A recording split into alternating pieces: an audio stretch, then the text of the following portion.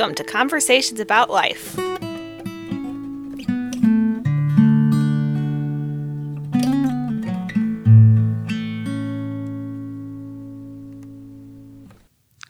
thanks, Angela, for allowing me to stop by and for being able to record a conversation with you. And Sure. I'll just give a little brief introduction, and then I'll let you kind of fill it out with anything else that you think we should add. So we are at Vision of Peace Hermitages in Pevely, Missouri, and you're the director here, and you are also a spiritual director for people who want that. And I just looked a little bit on the website. So you got training in that from Alleluia. What's the name of the school? The Alleluia School of Spiritual Direction. It's in Augusta, Georgia, and it was an ecumenical community. So mostly a lot of Catholics, but definitely I do spiritual direction with all sorts of people. I've even talked to atheists and agnostics, Mennonites, you name it. Anyone who is seeking God, I can just listen to their story. And really, spiritual direction is, people don't understand what that even is. So they're always like, what is this? It's not counseling. I'm not telling you what to do. Spiritual direction is that I'm a companion on the journey. The things that we were taught in school was like compassioning. We had a whole book on compassion, like how to really listen to people. We had a whole year where we had to practice listening. And I realized my whole life I've been Catholic and busy. And I do a lot of things, but when you stop doing stuff and you listen to yourself, to others, to God, like there's this whole other world that people can't see all around us. So in spiritual direction, I'm listening to people. I'm asking the Holy Spirit to enlighten the conversation. Like, you know, I'm encouraging them. I'm praying for them, and I'm drawing out what they're saying. So many times, like, you know, when you have a piece of paper in front of you, and if you put it like right up to your eyes, you can't really read what's on that paper. But if you put the paper away from you a little bit, all of a sudden the words are in focus and you can see what's happening. So when I'm talking to someone, usually we're too close to ourselves and we can't really see what we're thinking or saying, or like we're all confused about everything. And when you have someone who's listening to you and we're saying like, oh, it sounds like you said this. Well, but you also contradicted yourself there. So what did you mean? So you're asking questions of the person. Well, where did you see God in that? And so people are like, oh, well, yeah, that's what I said. And like, they don't even realize sometimes what they're thinking until you reflect it back to them like a mirror. And then you're, of course, encouraging them to see where is God in their life? Where is God moving them? Where is the movement of the Spirit? And so you can do that with anyone. That's why it doesn't have to be just Catholic. And that's why our school was ecumenical. And, you know, we don't charge for spiritual direction because we're just companions on the journey with someone. Of course, you know, there's not much money here at Vision of Peace or what I'm doing, but people can always give donations. But really, it's more about where is God in your life. That's what spiritual direction is. So you mentioned even atheists, and that kind of got my attention. So, like, would that be an atheist who is seeking God, or? Well, it depends. Some people are probably a little more agnostic. Her it's like the one time it was a girlfriend who dragged her boyfriend here, and she was very Christian, and she wanted her boyfriend to talk to a spiritual director. So he came. And, you know, I'm not here to change your mind. I'm not here to tell you what to do. Like, you know, spiritual direction, you have the answers inside yourself. You and God are talking. I always like to say my spiritual director is my marriage counselor with God. You know, he's trying to help me figure out what is God saying to my soul. And so for this atheist, I just let him ask his questions and say different things. And I was praying the whole time and just kind of pointing out like, well, you said this, that sounds like you're thinking this or something, you know, and then he's like, well, maybe. And so like, you know, he was really angry, but yet, you know, I also pointed out like, well, do you think because your mom did this, that might have affected, you know, like how you're thinking? And then he had to pause and kind of look at things. And so, you know, I'm not telling him what to do. I'm just receiving what he's saying, reflecting back what he was saying, trying to answer the questions any way I could.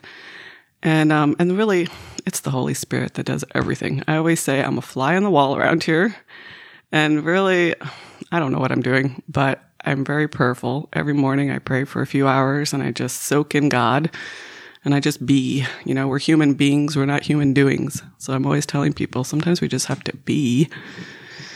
So, I'm not out to change the world. I'm trying to help people to just settle down because, I was in the world for 20 years as a librarian in the hood and it was tough and there's craziness all around. And I used to say, I'm a contemplative in the chaos. I could find that quiet time on the steps or waiting for the copier at the red light. You find ways to find that quiet. So I try to encourage people to find that quiet throughout the day. Like, be aware that there's a God and a different universe out there that people don't see. It's like we always just focus on what we can see, but there's so much we can't see that when you kind of pause in your day and say, oh, the person I'm talking to has God in them. This conversation is a divine appointment. Like, stop thinking about what I'm supposed to be doing and like pay attention to what's in front of me because the present moment is divine. And so just trying to teach people how to slow down, I'm not necessarily teaching them, but just giving them that awareness that is important and valuable. And when I started to do that, I just felt so much more peaceful with my life when I slowed down. When did you start doing that? When I started Spirit Direction School, so it was about 5 years ago, I started school in Alleluia School. And like the first year, our whole assignment was to do Lectio Divina, to pray for 1 hour every day. And that was a lot. Like, I was so busy. Like, I was that typical Catholic who was in every club and every retreat and everything, and I was always doing for God. And I heard God say, do you want to do great things for God or do you want to be like God? And I realized it's not necessarily I have to do anything big for God, but if you want to be like God, who is God? He is peace. He is calm. It's all about surrender. I started surrendering everything because it's my thoughts, my ideas. And I was like, my ideas aren't that great sometimes, most times. But when I let God lead, when I say, God, where do you want me to go? I meet the most amazing people and I pay attention to who I'm talking to. And I go end up at a McDonald's talking to some strange person. Like when you let God lead, the world opens up in a whole different way and you get surprises all the time, constant surprises, There was this homeless man that I really miss from the library who came in all the time, and we would have these deep discussions about God, and he lived in his car, and he always talked about synchronicity. And I never quite understood, but he would come in and he'd kind of feel the room out, and he'd be like, oh, it's negative energy in here today. Oh, there's positive energy. And at the time, I didn't quite understand that. But as I've been prayerful and reflective, and, he lives a very simple life in his car. He prays a lot. And I realized there is a sense of like, he picked it up and then I would pick it up. And then I would pick it up before he picked it up. And I'd be like, yeah, today everything bad is happening. And so he'd come in and be like, nope, can't come in.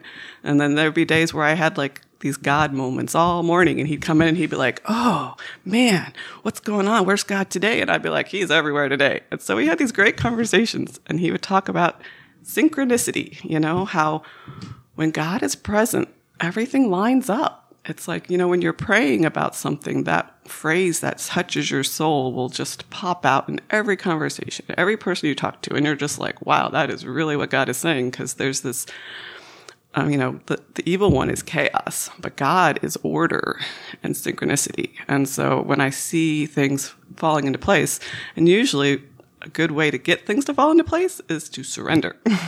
So when I learned to just be, to listen, to surrender, then everything would just flow. Like this river out here, we have this Mississippi River out the window, and it reminds me all the time that I have to just flow in the Spirit because God leads, I just follow. I can, as far as like that slowing down, like I can see the importance of it. Like right now, just yesterday I was prescribed some kind of medicine, PPI, for the stomach because of stomach acid, because it's affecting my throat. And that probably, stress is probably a large part of like why I've kind of gotten to this point, because my diet food is really good, you know. And I know the importance, but it's like the hardest thing, you know, as far as like there's good intentions, but it's like the hardest type of discipline just to you know, slow down. And seems like it could be easier here. It's a very quiet, peaceful place, and it's very nice here. But I don't know. Do you have any thoughts about that? You know, is it a discipline? Or? Well, you have to be very intentional about living. A lot of times people, like, you want to do something, but are you intentional about changing it? And what kind of things are you doing to change what's not working in your life? And that's what spiritual direction is about too. We're accountability partners. We say, okay, so you're feeling stressed. What can you do to not be so stressed? You know, and for me, I always like that movie, you know, where he says baby steps. You got to do baby steps. And so I know myself, like, I'm not going to be able to do some big thing. It's going to have to be something small. Like, okay, take 2 minutes of silence. Can you do 2 minutes of silence every day? And like, you'd think, oh, well, I could do that. Sure. But even that is challenging for people. And so, what was your question again? Just how, if you had any thoughts about like, discipline, is that what's required? Like, it's my experience has been it's really hard to change. Yes, like there can be good intentions, but yes, and that's why the accountability partner, that finding like being intentional about, okay, I need to change something because I don't like the way I'm living, you know, and how can I change something, and then putting together like a plan. And like, I'm really a sporadic person, and I don't like to plan, and I don't like to be organized and disciplined. But I'm realizing over and over that I need to have some kind of discipline, especially if I need something to change. I'm going to have to change something I'm doing in order to change something. And so whether it's starting out small, just trying to find that peace, and again, like, the world and I was so busy. And I always say busy is being under Satan's yoke. B-U-S-Y, being under Satan's yoke. And the world is full of busyness. And Western culture, like, we feel like we have to accomplish things. People are like, oh, look at all the good things you're doing. But like, God didn't create us to be busy. Like, God created us to be with him. Like, I always like to think back to the Garden of Eden and like, who are we meant to be? Before sin, we were just meant to wander naked with God in the garden, having beautiful conversations. Like, that's who we were supposed to be. And we messed up. So how can we go back to wandering in the garden with God? Like, can we take 2 minutes? Can we take 30 minutes? And once we just wander with God, once we just are present and united to God, it's like all the other stuff. Like, it's discerning the spirits. It's like, there's a lot of good things, and the devil wants to tell you, do this, do this, do this, do this. And they're all good things. But if we're really united with God, we say, okay, God, what do you want me to do today? Show me what to do. Show me what to let go of. And these are good things. Like, there's people that come here and I really want to help them, but I have to remember I'm not God. Like, God's going to take care of them. Maybe today's not a good day that I should not. And I'm bad at this. I'm like, spiritual directors always preach what they need to learn themselves. So, like, I have all these people who want help, and it's so hard for me to say, I'm really stressed today. I can't help you, because it's a good thing to help someone. But it's those boundaries. It's like knowing when to say yes, when to say no. And that only comes from an intense life of prayer, where you're really united with God and you're really discerning every moment, every conversation, everything you're doing. And you're saying, okay, God, where do you want me to be? And what do you want me to say no to? And how can I let go of it? Because we need a balance. We need to have a peace. And if we don't have a peace, then something's wrong and we need to change something. What is prayer like for you? Or what's your prayer habits or disciplines? Like, what are you actually doing when you're, praying? Well, every morning I wake up and I just do praise and worship to God, and I thank him for everything. And I do, in Catholic circles, we have Liturgy of the Hours. So I'll do morning prayer on my iBreviary app and just kind of glorying God, just giving him my day. I do a morning offering, any different way. Since I'm pretty sporadic, I don't really have a set structure, but there's always something. And it's usually like 30 minutes of free flowing I'll do litany of the saints prayers. I do protection prayers.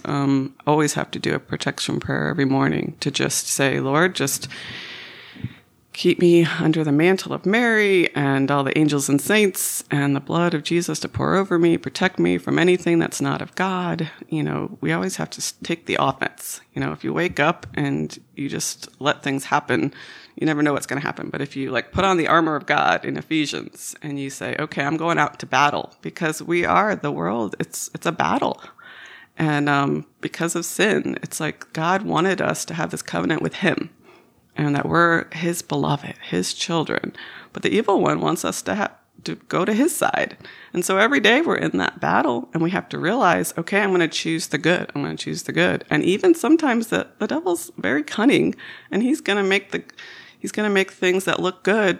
He's going to show you all this good stuff, and you're going to have to really be focused on Jesus and okay, Jesus, what do you think is good? Because he's very cunning, and he's always going to divide you and discourage you. And there's all these different D's of the devil, they say. And when you start to realize you're falling into something like distraction, you're like, okay, that's not from God. So you just have to be discerning of the Spirit and where the movement of the Spirit is to try to go back toward God throughout the day, back focusing on the good and the light and what God is asking of us. But it's a battle. It's work.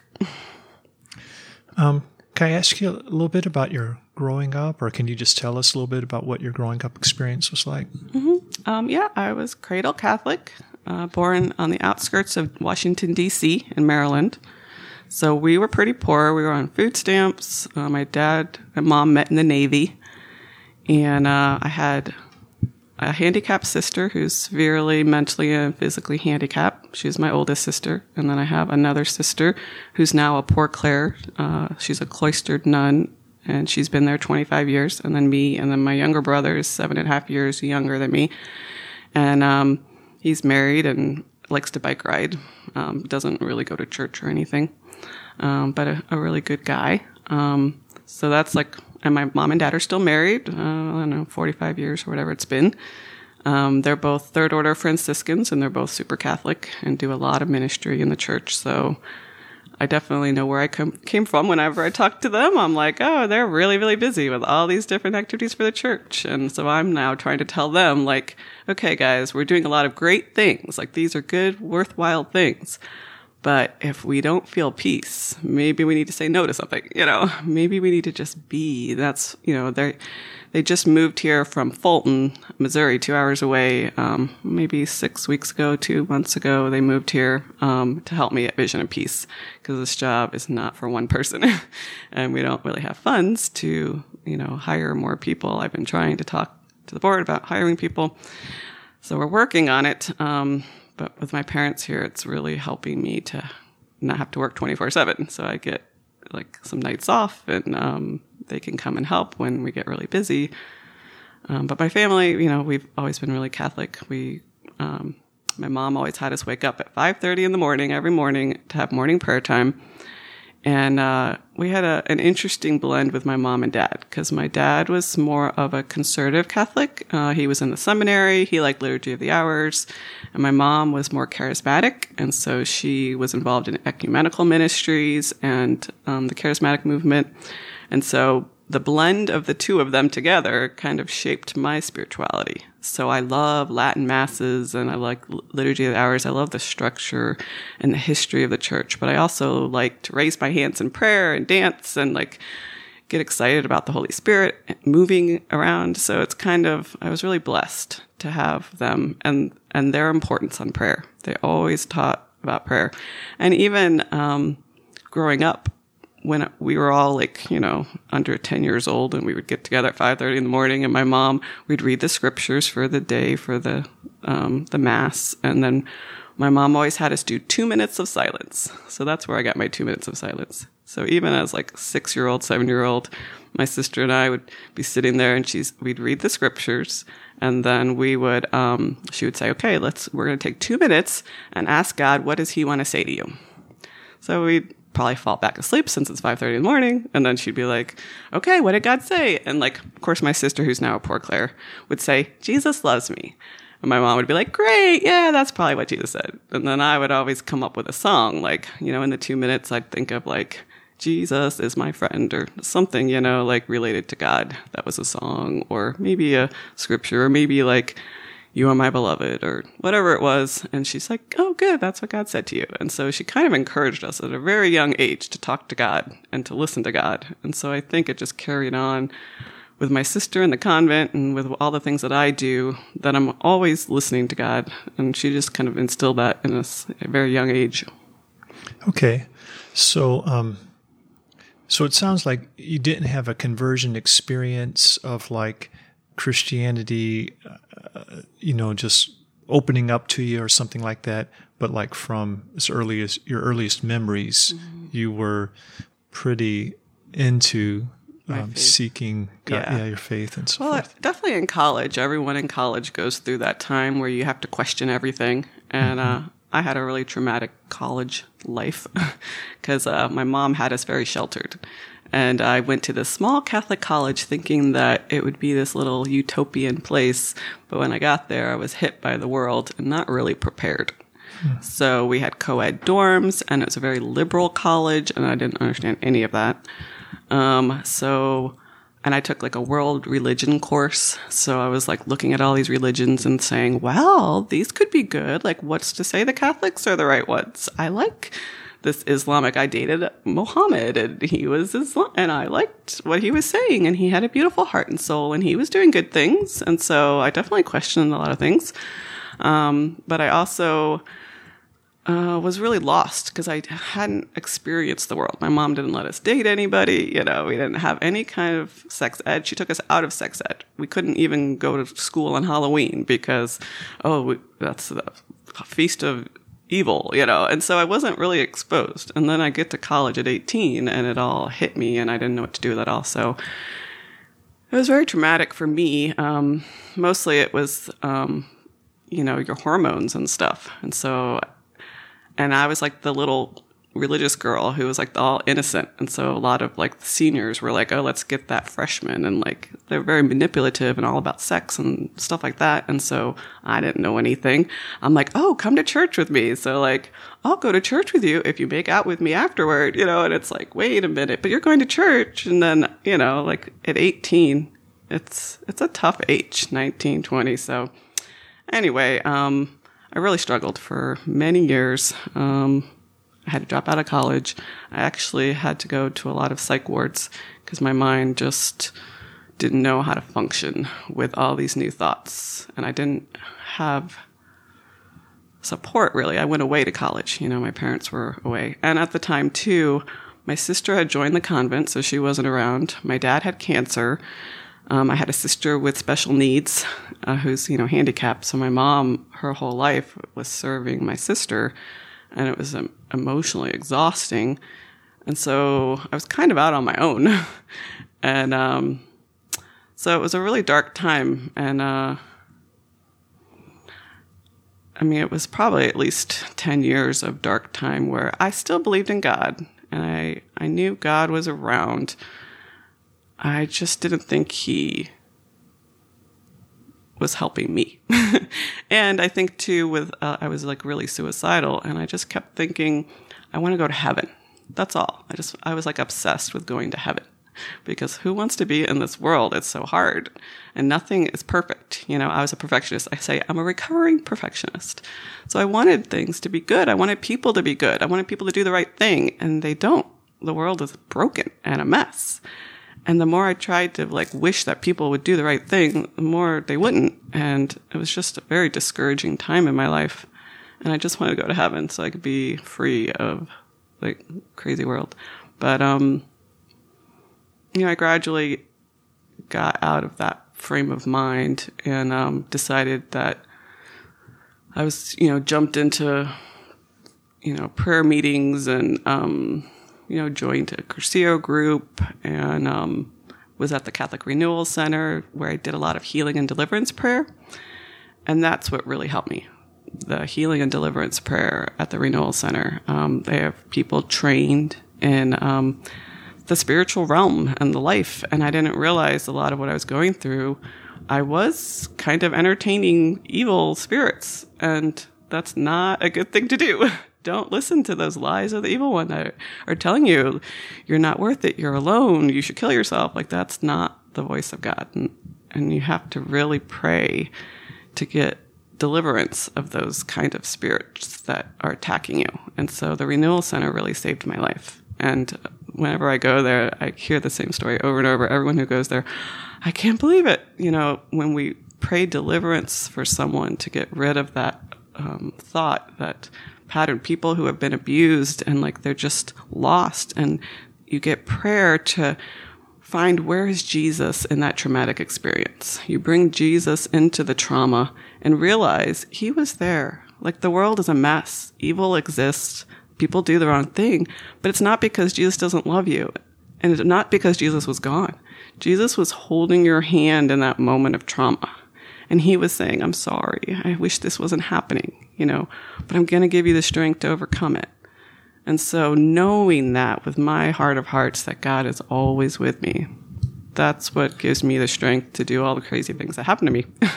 Because I know that God is always going to be faithful, and he's going to be with me. And he's not going to prevent bad things from happening because we're in a broken world, but he's going to give me the strength to get through it. He's going to hold my hand. He's going to provide a way out when I think it's like the worst and I think there's no way out. He always provides a way out. He doesn't give you more than you can handle. And I just really believe that. Okay.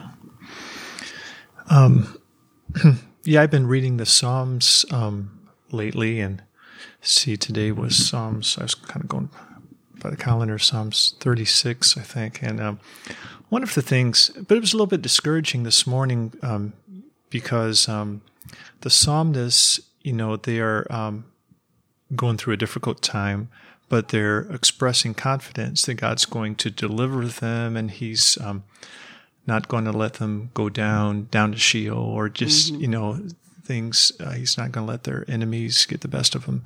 But then, but I don't have confidence that, you know, bad things won't happen to someone who's trusting in God, you know. Oh, yeah, you're going to have even more bad things happen. Yeah. Unfortunately, I feel like the people who are the holiest get the worst things that happen to them because they have the strength to be able to do it. Like at the library, and I have proof of this, like it shows. Okay, so like some of the librarians I knew, you know, they didn't really have a relationship with God necessarily. They were good people, but nothing really bad ever happened to them. Like, you know, they just kind of rolled through life and it was okay. But the people who are faithful, like, you know, people who are praying, it's like they would get the hardest patrons and the hardest situations. And so like the one year I had like 12 incidences I had to write up with different people and like the police and all this stuff. And then I was talking to my one coworker. I'm like, have you ever had to do this? She had never done one. And I'm like, I've done 12 and you've done none. But it's because God knew I was going to be able to step up. Like he gave me the strength to deal with a person who's homeless or on drugs or something, you know, like God was working through me in those situations. But she, you know, like didn't have those capabilities. She wasn't willing to even step up and try, you know, like, and so like in that aspect, you know, bad things always happen to me, like, and I expect them. I expect challenges, but I know God is going to work through me. And so I'm not afraid of the challenges. I mean, I don't like them. I complain sometimes, a lot. But I know suffering's going to happen. I know it's going to be hard. And I just trust that God's going to help me through it. Something that's a big part of, I go to a Protestant church, and something that's a big, you know, emphasis is that Jesus died for sinners to pay the price for their sin, like a sacrificial atonement, and then was resurrected, and that's our confidence in like our standing before Him, like being accepted by Him, that a price has been paid, my guilt has been taken away, and you know I'm there's no longer sin between me and God, you know, justified. And then that would be like the thing that, well, the working of the Holy Spirit but also that good news kind of would gives a freeing type of thing, because guilt kind of drags a person down, where this is kind of like is that something a part of like the Catholic faith that you're familiar with, and is it kind of like the same type of thing, or is it different, or what are your thoughts about like salvation? Yeah, so the Catholic Church definitely focuses on the Trinity, Father, Son, and Holy Spirit. So, of course, Jesus is, human beings need a visual. God had to send a human being to the earth to get through to us. So, we really value the whole Trinity, Father, Son, and Holy Spirit. And we definitely focus on Jesus and the Bible, because the words of Jesus always points us to God. Jesus always points us to God. He was God, So, and the whole reason he came is to save us from all that sin. And so, especially in spiritual direction, Catholic faith, and a lot of faiths, that guilt and shame is the evil one, like, getting into your head. And really, that's like the root of so much of spiritual direction, is that we listen to that guilt and shame. We think, oh, we're not good enough. We're not good enough. We're doing this. Because we're broken. We are messing up. And so Catholic Church teaches, Jesus saved us. Like, not only did he save us, like, he loved us so much. God loved us so much. I like to look at this beautiful picture of the Trinity. I think it's behind us. That Catholics really value that Trinity. And I'm kind of a strange, like, eclectic-y person. And so I put stories and images and thoughts into pictures that maybe aren't there. So this is just my philosophy. I wouldn't go by this. This is a Catholic thing. But when I see the Trinity, I think about how much God loved us, because basically God the Father and Jesus loved one another so much. Their love is the Holy Spirit. It's kind of like, so this Trinity is all three persons of the Trinity. And they're up in heaven, and they like are looking down at us making a mess. And they're like, I always think they had like straws, like, two long ones and a short straw. And they're like, okay, who's going to go down and fix this mess? And I always feel like Jesus picked the short straw. And he's like, okay, I'll go into that mess and try to fix this, because they really need help. And so, God sent his only son. He's like, they were in utopia. They were happy and in bliss, but they created us. God created us, and he loved us so much. And he's like, I gotta fix this. So I always think like Jesus came down to be like, hey guys, wake up. You think it's all about fire and brimstone and hell and shame and guilt and these rules that you set up. And God, Jesus came to say, hey, that's not who God is. God is love. God wants to give you healing and prophetic words, and he wants to hold your hand. Like, he wants to be with you. And so, the Catholic Church does teach a lot about how Jesus came to save us. And he's like, and then he even died. He's like, I don't want you to be in torment. I don't want you to have to worry about when you die, you're going to go to hell, like in torment. Because if you believe in Jesus, if you know that Jesus took your sin and you're trying with all your heart to do good, there's this chance of redemption. We don't have to live in guilt and shame, I guess. And the Catholic faith, we have this beautiful tradition of confession. And it's so strange too, because I work with a lot of Protestants. And I'll do healing deliverance with Protestants. And it's like, they just need to confess. Like sometimes people say I'm their confessor in spiritual direction, because we need to bring out that stuff in the dark, bring it to the light and say, hey, this is what I did. And I feel horrible. And then we realize Jesus saved us. Like, we are a mess. Yes, we're going to mess up, and we're going to mess up again and again and again. But we always go back to Jesus, and we realize he took the sin. Like, we have the Stations of the Cross around here, and all these Protestants will do our Stations of the Cross. And, like, they're all like, what is this? And I'm like, well, it's basically you're walking with Jesus, the way of the cross. And some of them, like the one the other day, she was saying, he was stripped of his garments. And you're reflecting on the fact that Jesus was naked And we can think of ourselves with our shame and our guilt, and we can like be naked before God and just be stripped of all of our bad stuff. Like Jesus, he stripped for us. He took it. He had all of that shame, and, like, who wants, like, he took it. I don't have to cling to my shamefulness, that Jesus did it. And so it's just, there's a freedom to life when you believe that there's a God, when you believe that there's a God who loves us. So it makes life worth living. It gives us purpose. It gives us joy. So I've seen Stations of the Cross around like a Catholic church. And so are they, and it looks like they're pictures of like Jesus's, I guess his, the gospel passion. Yeah. Mm-hmm. And I guess part of some of the pictures are like his baptism ministry before then. Is that right? Or it starts with, like he was in the, like, condemned to death. Okay, so that's where it starts. It's really like he's before Pilate. Okay. And then he takes his cross, and then he sees his mom, and he sees the weeping women. And so it's like you're following him on the Via Dolorosa, the way of the cross. And so when people do the stations, we have all these little books that they can reflect on. You kind of unite yourself to that story. You're with Jesus. You're thinking about, what was my cross?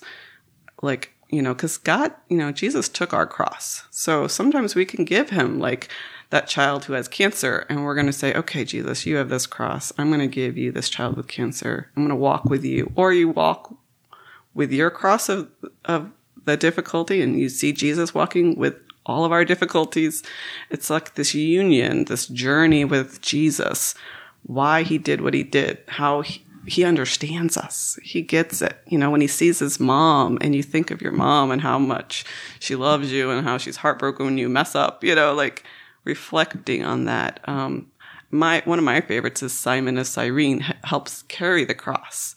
And you can reflect on that for hours and years and write books probably on it. Because sometimes, am I Simon of Cyrene? Am I helping someone carry their cross? Or do I need a Simon of Cyrene? Or, what does that mean to you? So it's just a reflective way to pray is what the stations are.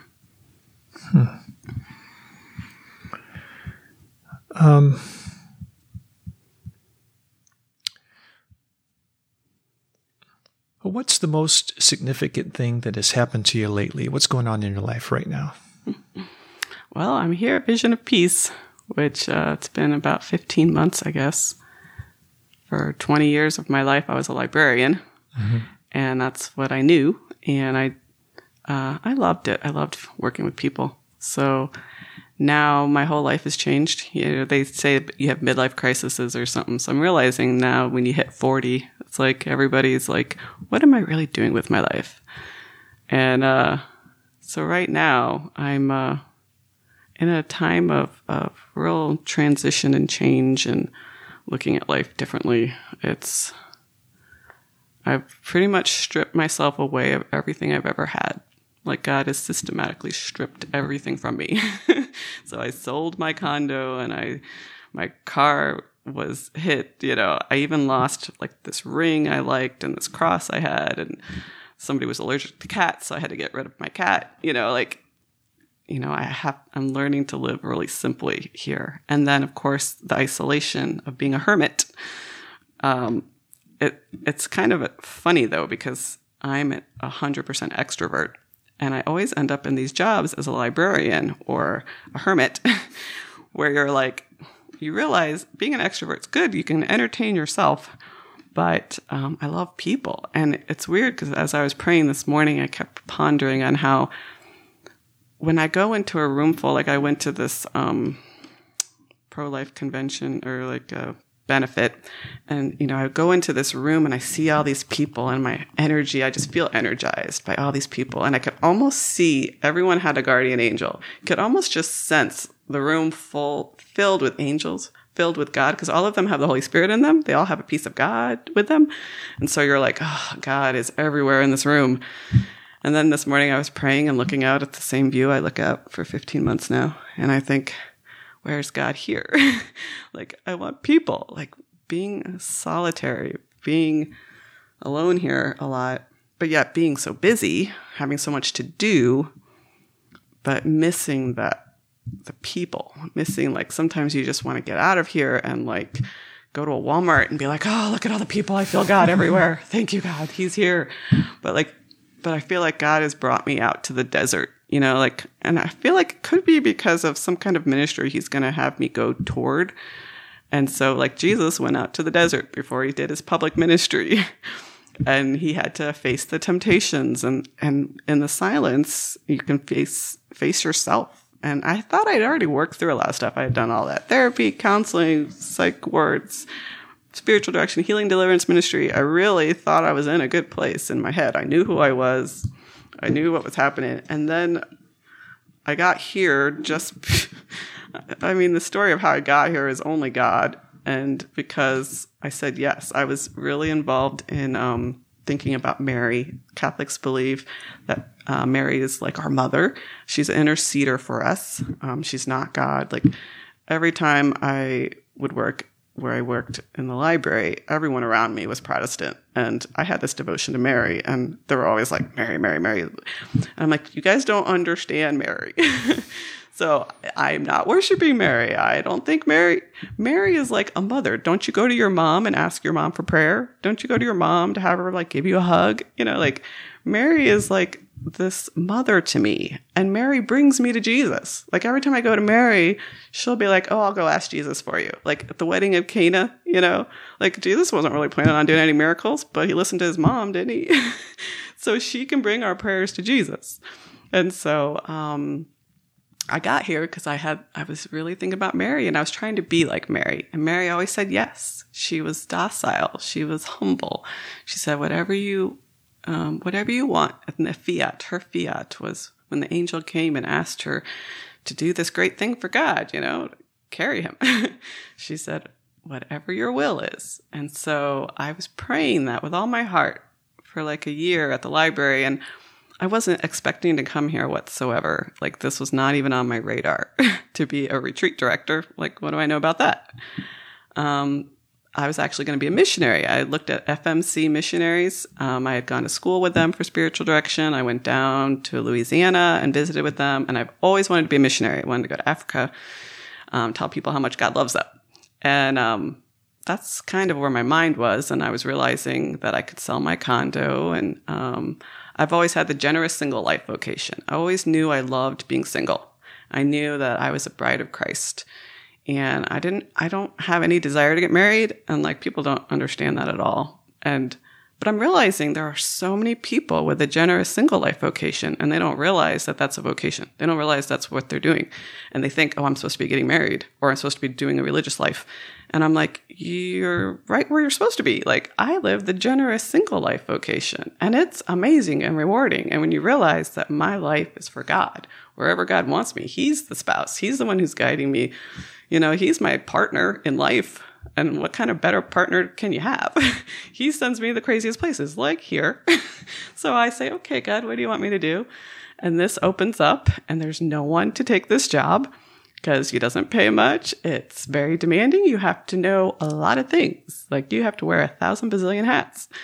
And I knew it was going to be hard, and I didn't really want to, but I was praying, and I was docile, and I said, whatever you want, God, whatever you want, you know, unite my heart to your heart. And I mean, this all fell together so quickly. I blinked and I was here. I literally blinked like 2 weeks, and I had sold my condo in 2 hours. All these miracles happened. Everything just fit together. I even fell off my bike. I love mountain biking, and was in the emergency room, and all these people helped me move here. So it was all like a whirlwind of, you're supposed to be here. So, right now in my life, I'm trying to kind of figure out what I'm doing here. I mean, I definitely need to help run this place. It needed a lot of help. So I had to get the books in order. I had to see what we needed to do to fix some things that need to be fixed. And it's a very demanding job because, again, I don't know what I'm doing. But I like to think in Isaiah, God says he calls us like flies in the steep, in the crevices. So we're on the bluffs here of the Mississippi, and I'm just a fly in the crevices. And God called me to be this fly, come out and get out of his way. Like, he picks people who don't know what we're doing so that God can do it.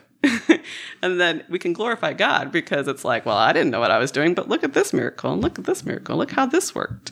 But it's all about surrender. So like, I think I'm going to get this website up, and then I have to let it go. I have to let it go, and God will provide someone to put this together for me, because, I work and work and work, and it's not getting anywhere. And so I have to trust in the providence. And he does. Every time I think there's no way I'm going to be able to do something, a donor comes through.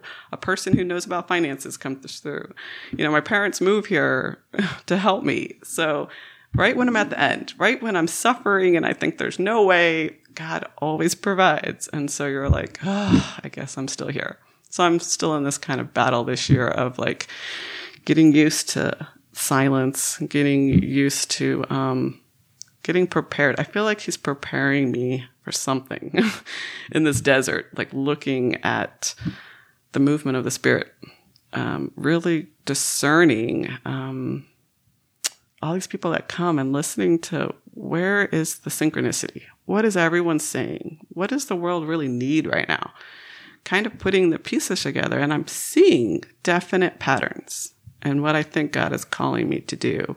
And a lot of it is trying to call people to be, to let go of the busyness. I was super busy my whole life, and how important it is to just slow down and say no to things. I'm like, okay, so maybe that's what I'm supposed to be called to be my mission in life. And then listening to people. Maybe God is calling me to just encourage people who come here. Like, I don't really know where I'm going after this. I definitely don't think I'm going to be here very much longer because it's so exhausting and tiring to wear so many hats and see people who come here are usually hurting a lot. And so I have to, every night before I go to bed, I have to put everybody back to Jesus. I'm like, okay, Jesus, these are your people.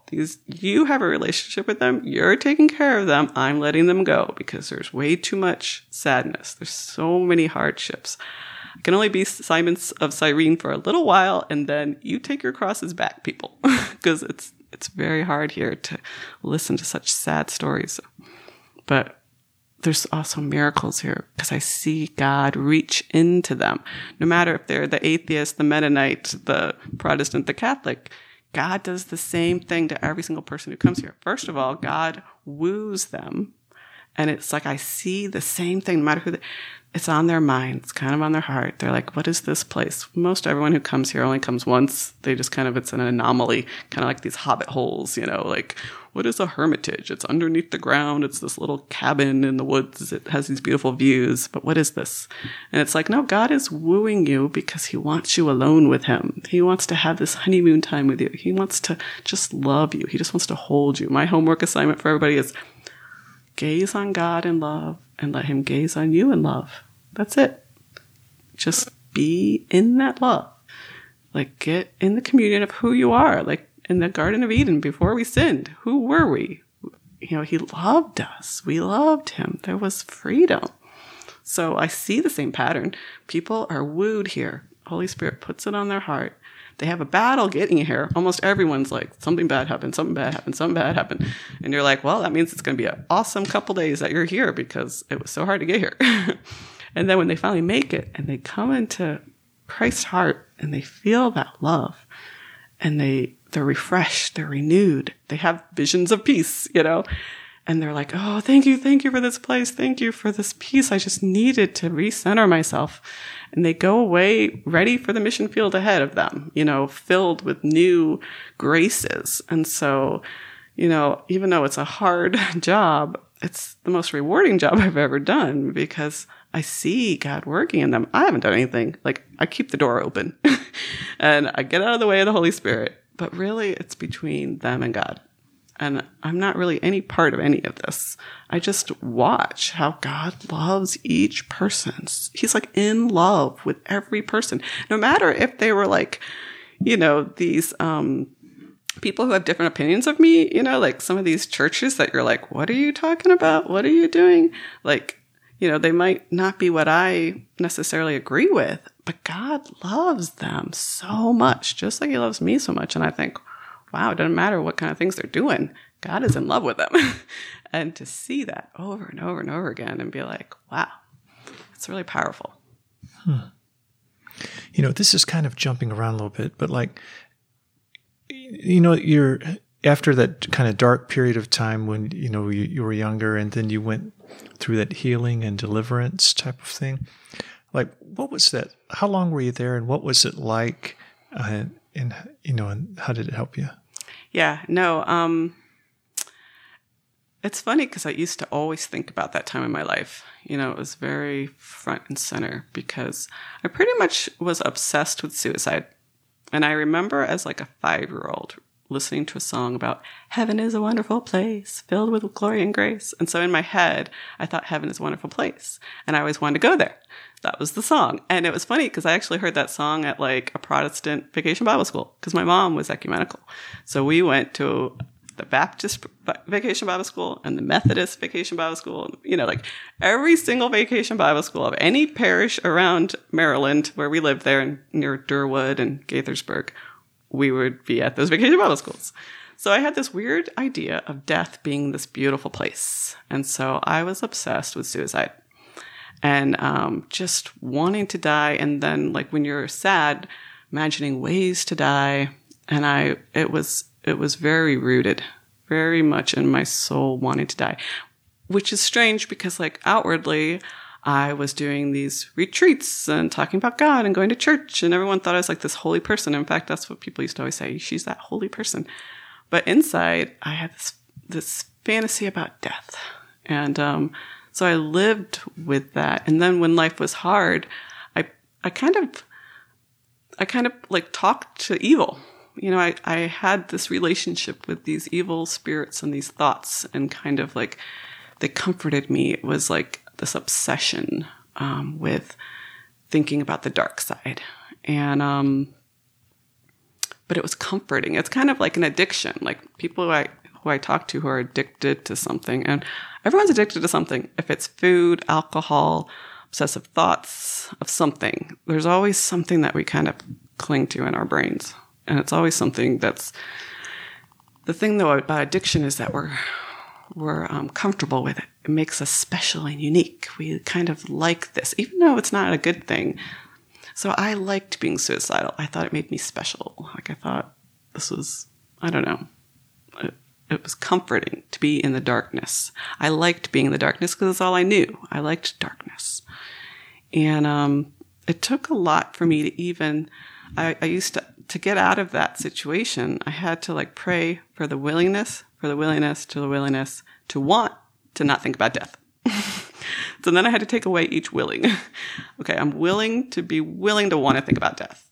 And then when I finally came to the point where I was okay, I don't really want to not think about death, but I feel the whole world doesn't think about this. So if I'm the only one who's not doing, maybe I'm not the right one. Maybe the world knows something and I shouldn't be thinking this or doing this, And so I had to just kind of jump out and say, okay, I'm willing to let go of this weird obsessive thought. Because it had to be my choice to get rid of that dark side. And of course, during all of that, I'm not a very good scientist. I change 10 things instead of changing one thing at a time. I don't have a constant. So I had to make that choice. But I also was going to prayer groups, going to healing and deliverance, really praying and learning about good and evil. The Renewal Center taught me that, yes, you are talking to bad, evil spirits and stop doing that.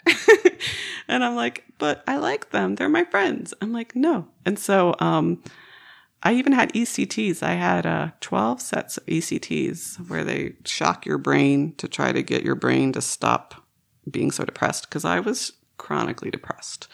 But outwardly doing everything I needed to do, pretending everything's fine, but in my brain just dark all the time. And so, and a lot of it was shame and guilt and that I'm not perfect. That's why faith is so important and Jesus is so important. We don't have to cling to our shame. Yeah, we messed up. We're not perfect. it's okay. And realizing that helped me get out of my depression. But also, the ECTs didn't even work. So most people say that works. But after the ECTs, I had a year where I felt nothing because I used to cry every single day. And then after the ECTs, I couldn't cry. I wasn't happy. I wasn't sad. It was like a year of numbness where I had no feelings whatsoever. So I would just work the plan, get up, go to work, do what I needed to do without feeling anything. And then the pivotal point in my life, I feel like I said, there's a lot of little things. There was my devotion to Mary. I did a consecration to Jesus through Mary and got involved in this Magnificat group. So I was praying through Mary to Jesus. And then I was doing healing and deliverance prayer. And I was filling myself with a lot of good. But the pivotal point was when Damien Stain came to St. Louis for a conference. And I know a lot of people probably watch those things on TV where they have like Benny Hinn and people like these healing services. And so Damien Stain came, and I didn't even really want to go, but there was this little sister Charlotte who needed a ride. And so I was like, I guess I'll drive her. And then he was so arrogant and I thought filled with himself. And he's like, Jesus is alive. Jesus is going to heal you. There's the devil. There's good things. He was doing this whole thing, and he was like this performer up there. But he was saying the right things. He kept pointing to Jesus. And I'm like, well, he is saying it's Jesus. He is saying it's Jesus. But he sure is arrogant. And I didn't really like him, but a lot of what he said was so much truth. And so the whole Friday, Saturday, Sunday, I was warring with this guy and what he was saying. And we had these prophecy workshops. So we were practicing giving a prophetic word to who was next to us. And I got these prophetic words that were super beautiful and to this day have come true. And then it was the Sunday of this experience where I almost didn't even stay. It was the last day. It was 2:00 in the afternoon on Sunday. And I was even going to go home early because I was I don't want to be here. I don't know about all this stuff. We had this whole healing service on Saturday. All these people had healings, and legit healings. I knew these people were in a wheelchair and now they weren't, and I was even on the team to write down their story to say, okay, you couldn't see and now you can see. And so I was documenting all these miracles. But in my head, I was in not the best place. I was still empty inside and I was trying, I was there. But on Sunday, he was talking about the spiritual realm. He said he had this image, and I'm a real image, spatial, kinesthetic type of person. And he had this picture of a circle. And so we're in the middle, and there's these different circles around us. And so there's these evil spirits that are around us. Then there's these evil spirits that are they are on top of us or on our skin or whatever. And then there's some evil spirits that are really deep. The wound is so deep. We have to kind of get rid of all the evil around us, all the evil that is on us. And then we can get to the root of what that evil thing is inside of us to get that out, to be delivered of that. And so he was explaining all of these spiritual, the evils. And I was I could totally see that. I could see evil around. I could see sometimes evil on someone. And I knew there was evil in the root of an addiction or something. There's an evil root in there. And for me, since I was 5 years old, I had let suicide in deep, deep into my heart. And I had this relationship with suicide.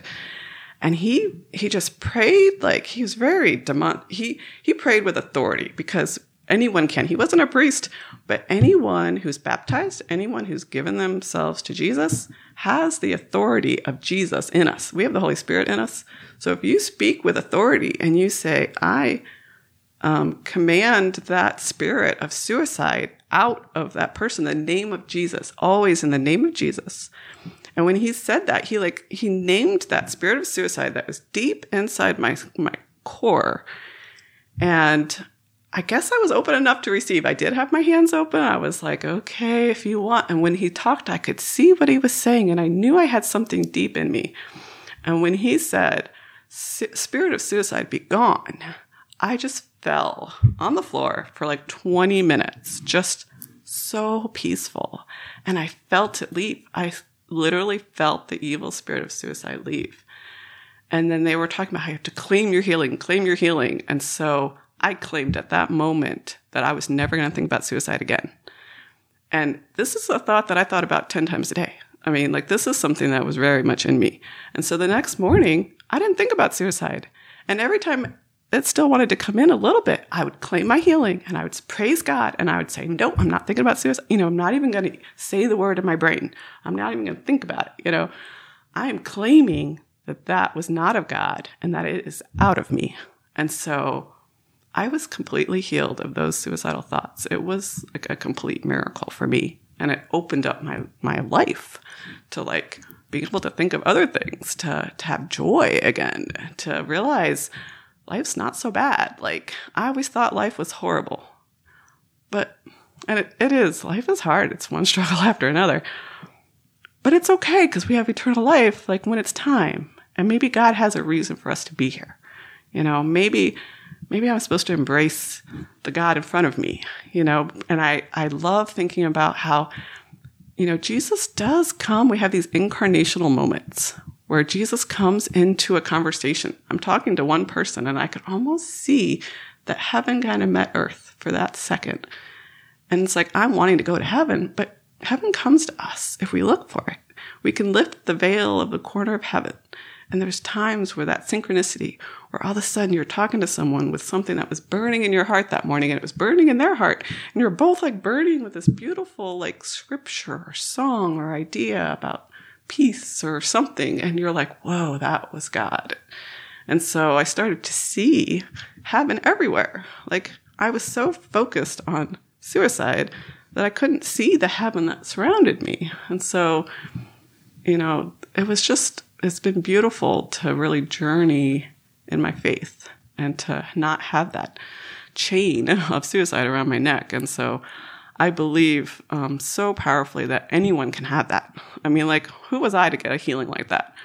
And so I pray with people all the time. And I totally believe that other people, so many times people want healings from like physical things, but I work with a lot of young adults and almost all of us have a mental something, that chain in our brain that needs to be released. And so I really believe people can ask and receive healing from that addictive thought or that something that's just that people call it like a mental illness. Like, yeah, they said I was bipolar, but I'm not bipolar now. Like, I'm fine. Like, was it, a mental illness or was it spiritual?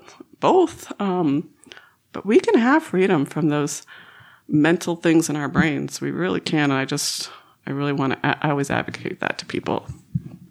You don't have to be chained in your brain.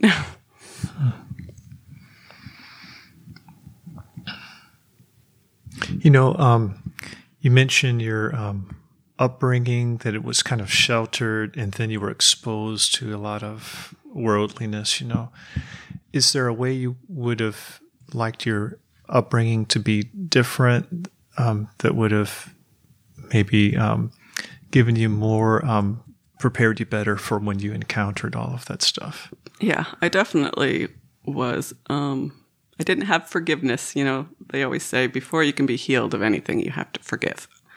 So I had to forgive my parents. I had to forgive the world. I had to forgive the people who hurt me, because you can't have that experience of healing until you aren't clinging to unforgiveness.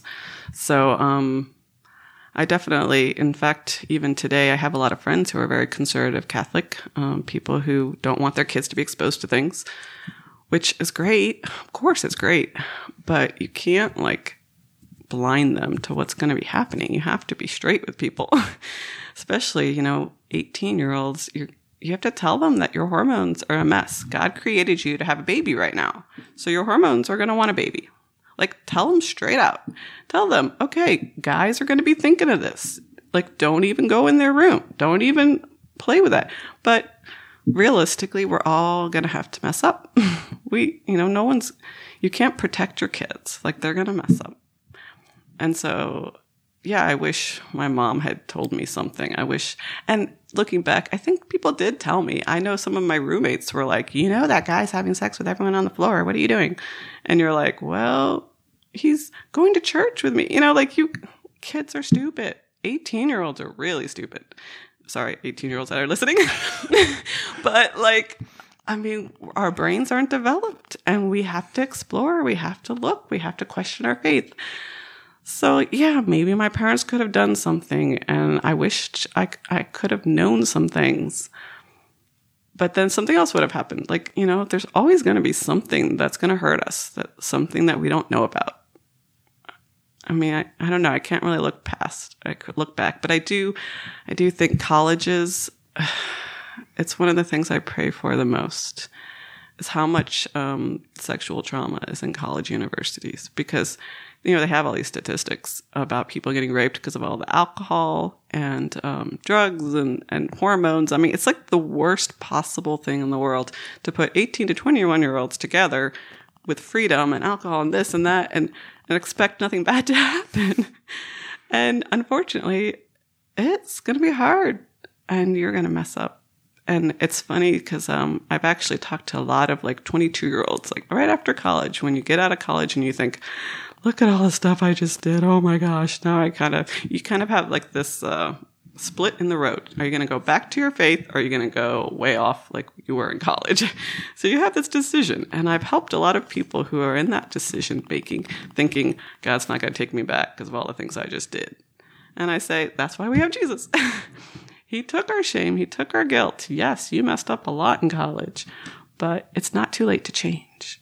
And I look at these young kids. I did a lot of ministry with young adults, and I say, come back.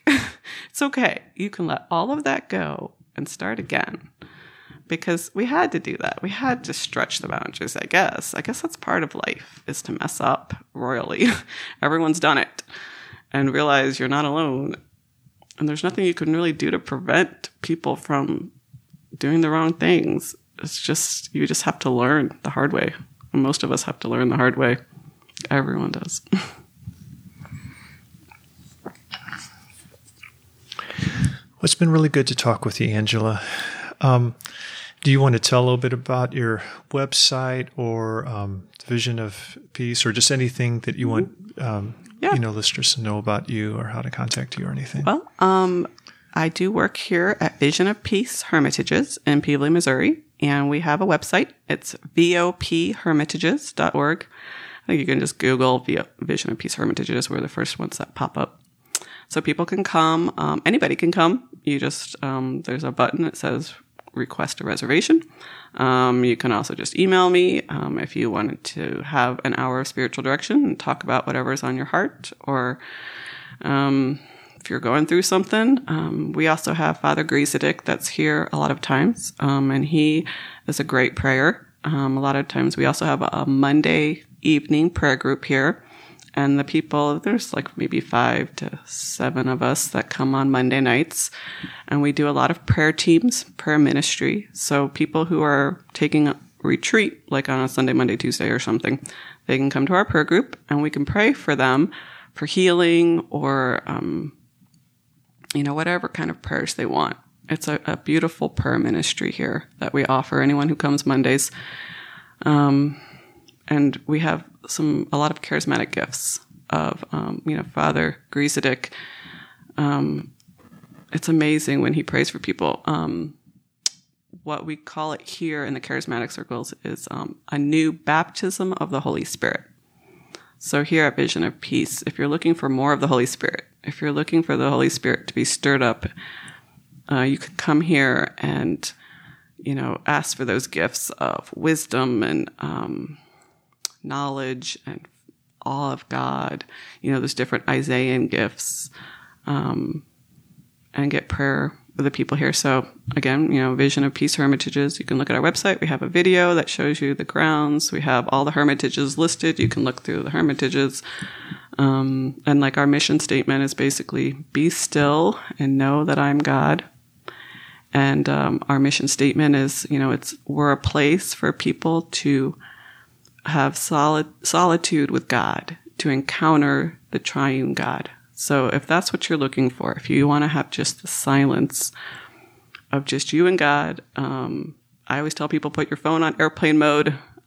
Just embrace the silence of you and God, not all the other stuff, and just find your center again. Find who you are again, that you're a beloved child of God, and that's why people come here, I think, to get grounded again, find that peace again, and then they can go back out in the world. So anybody can come, just make a reservation and I'll get you a hermitage.